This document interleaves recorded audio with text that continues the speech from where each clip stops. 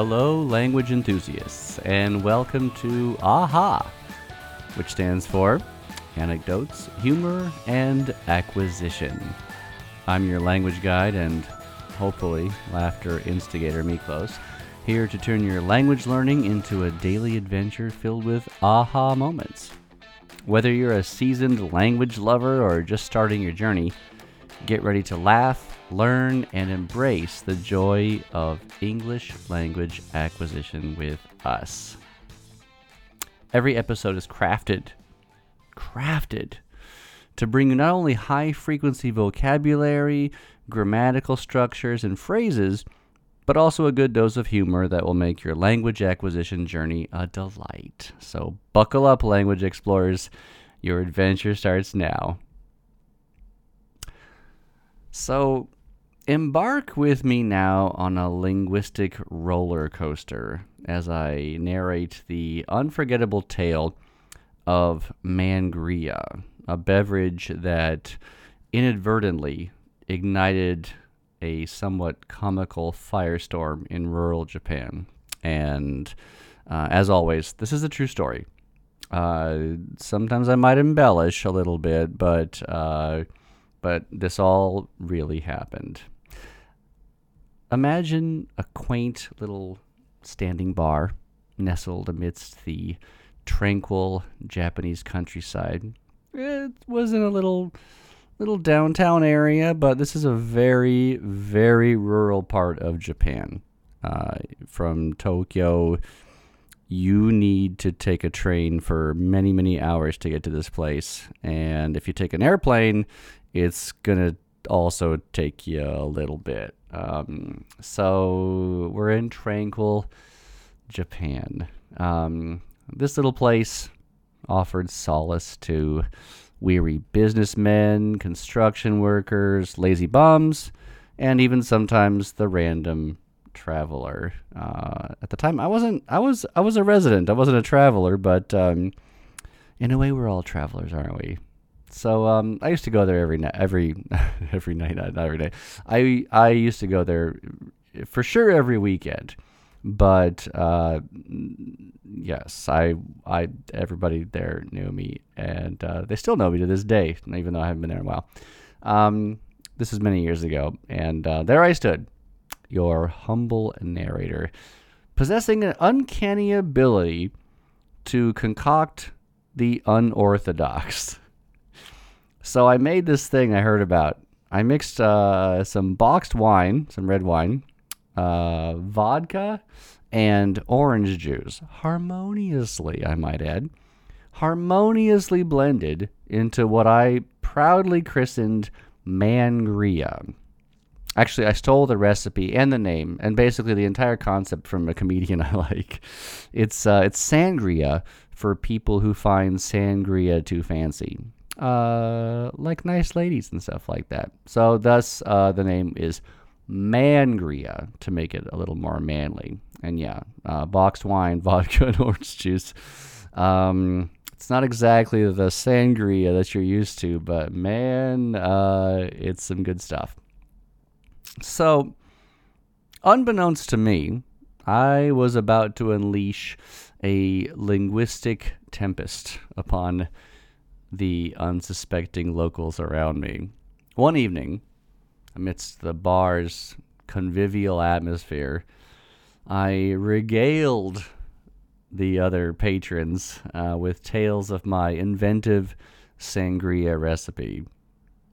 Their intrigued faces, perhaps, actually definitely, slightly inebriated. Actually, I should rephrase that and say everyone was definitely inebriated.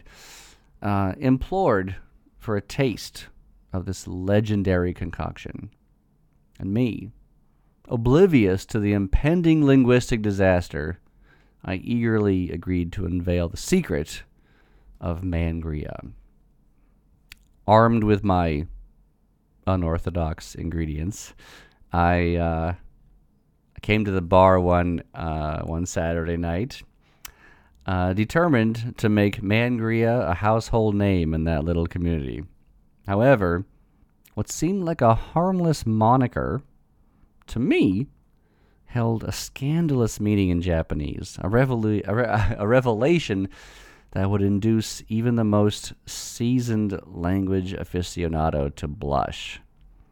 So as the other guys and a few ladies eagerly awaited the unveiling of this mysterious elixir, they inquired about its name. And mind you, this is all in Japanese, so I'm just retelling it in English because that's what this podcast is for. So they were just like, "What do you call this?"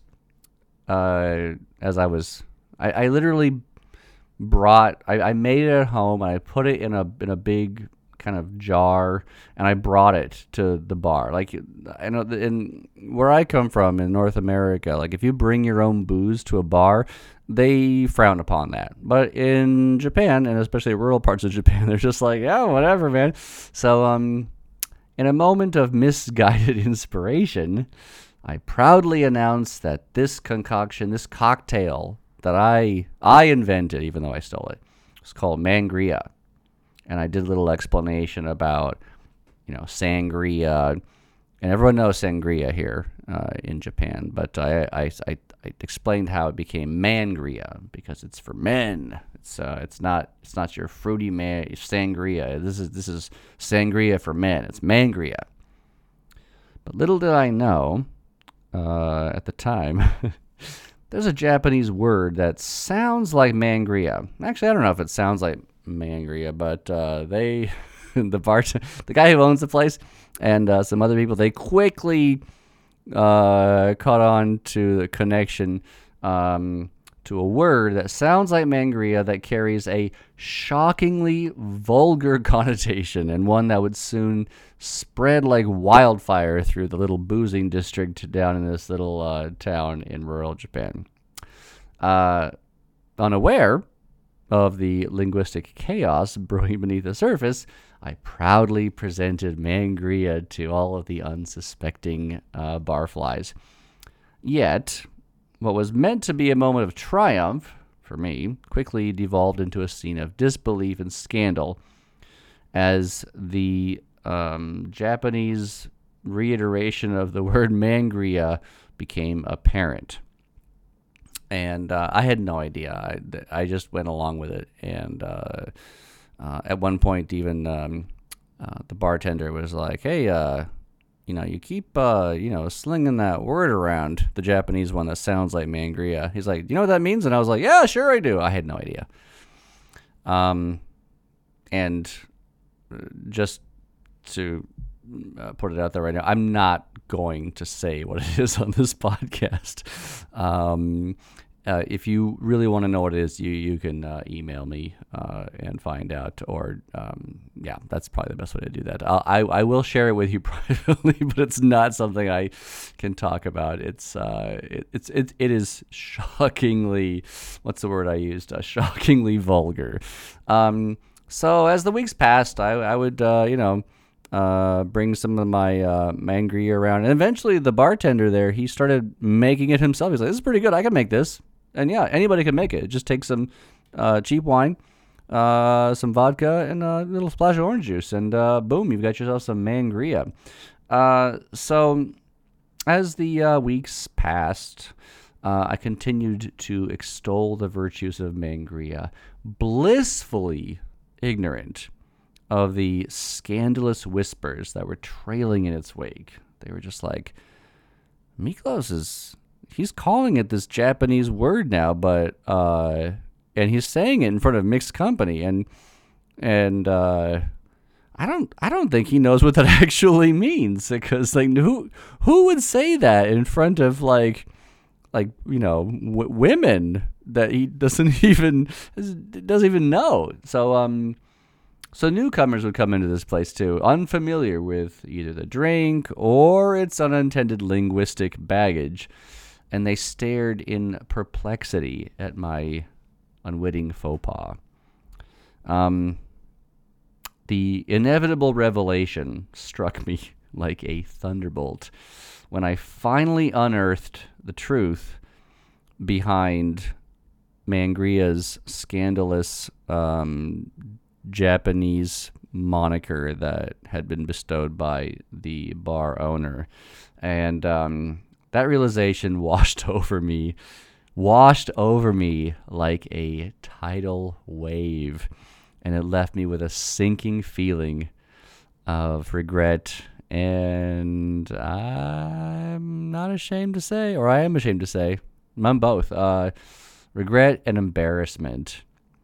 From that day forth, I watched as Mangria took on a life of its own, becoming and again, this is the Japanese word. It became a clandestine code word for for a very risque activity among folks in Japan and abroad. But and as far as I know, I don't know a lot about other languages.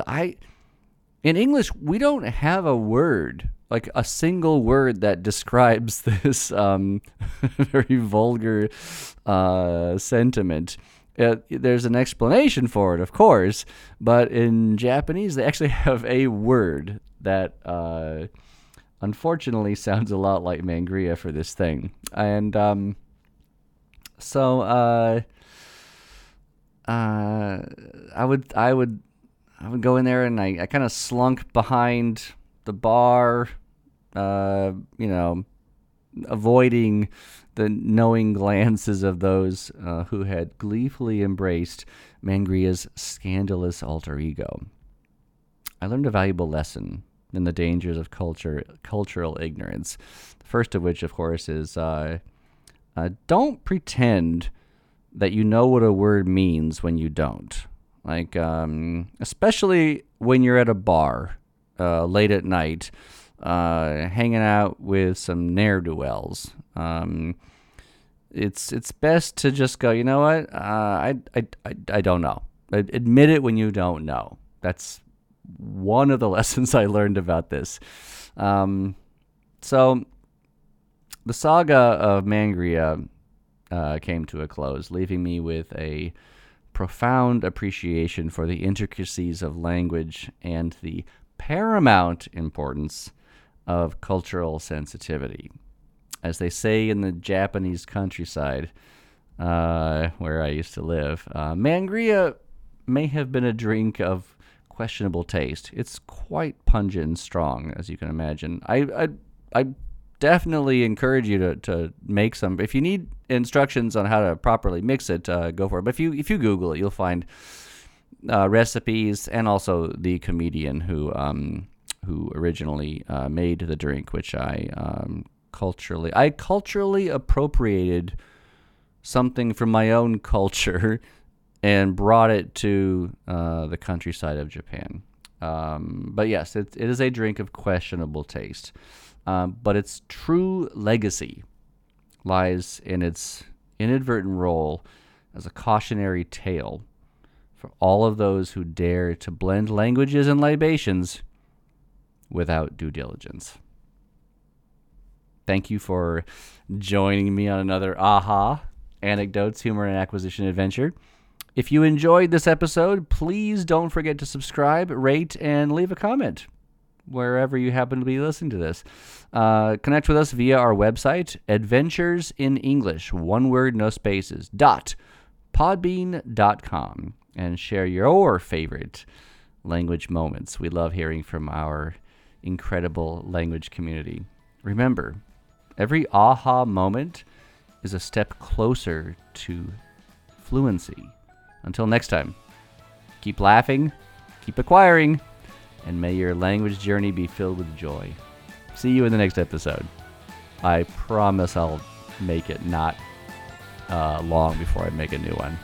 Thanks, everybody. Love you.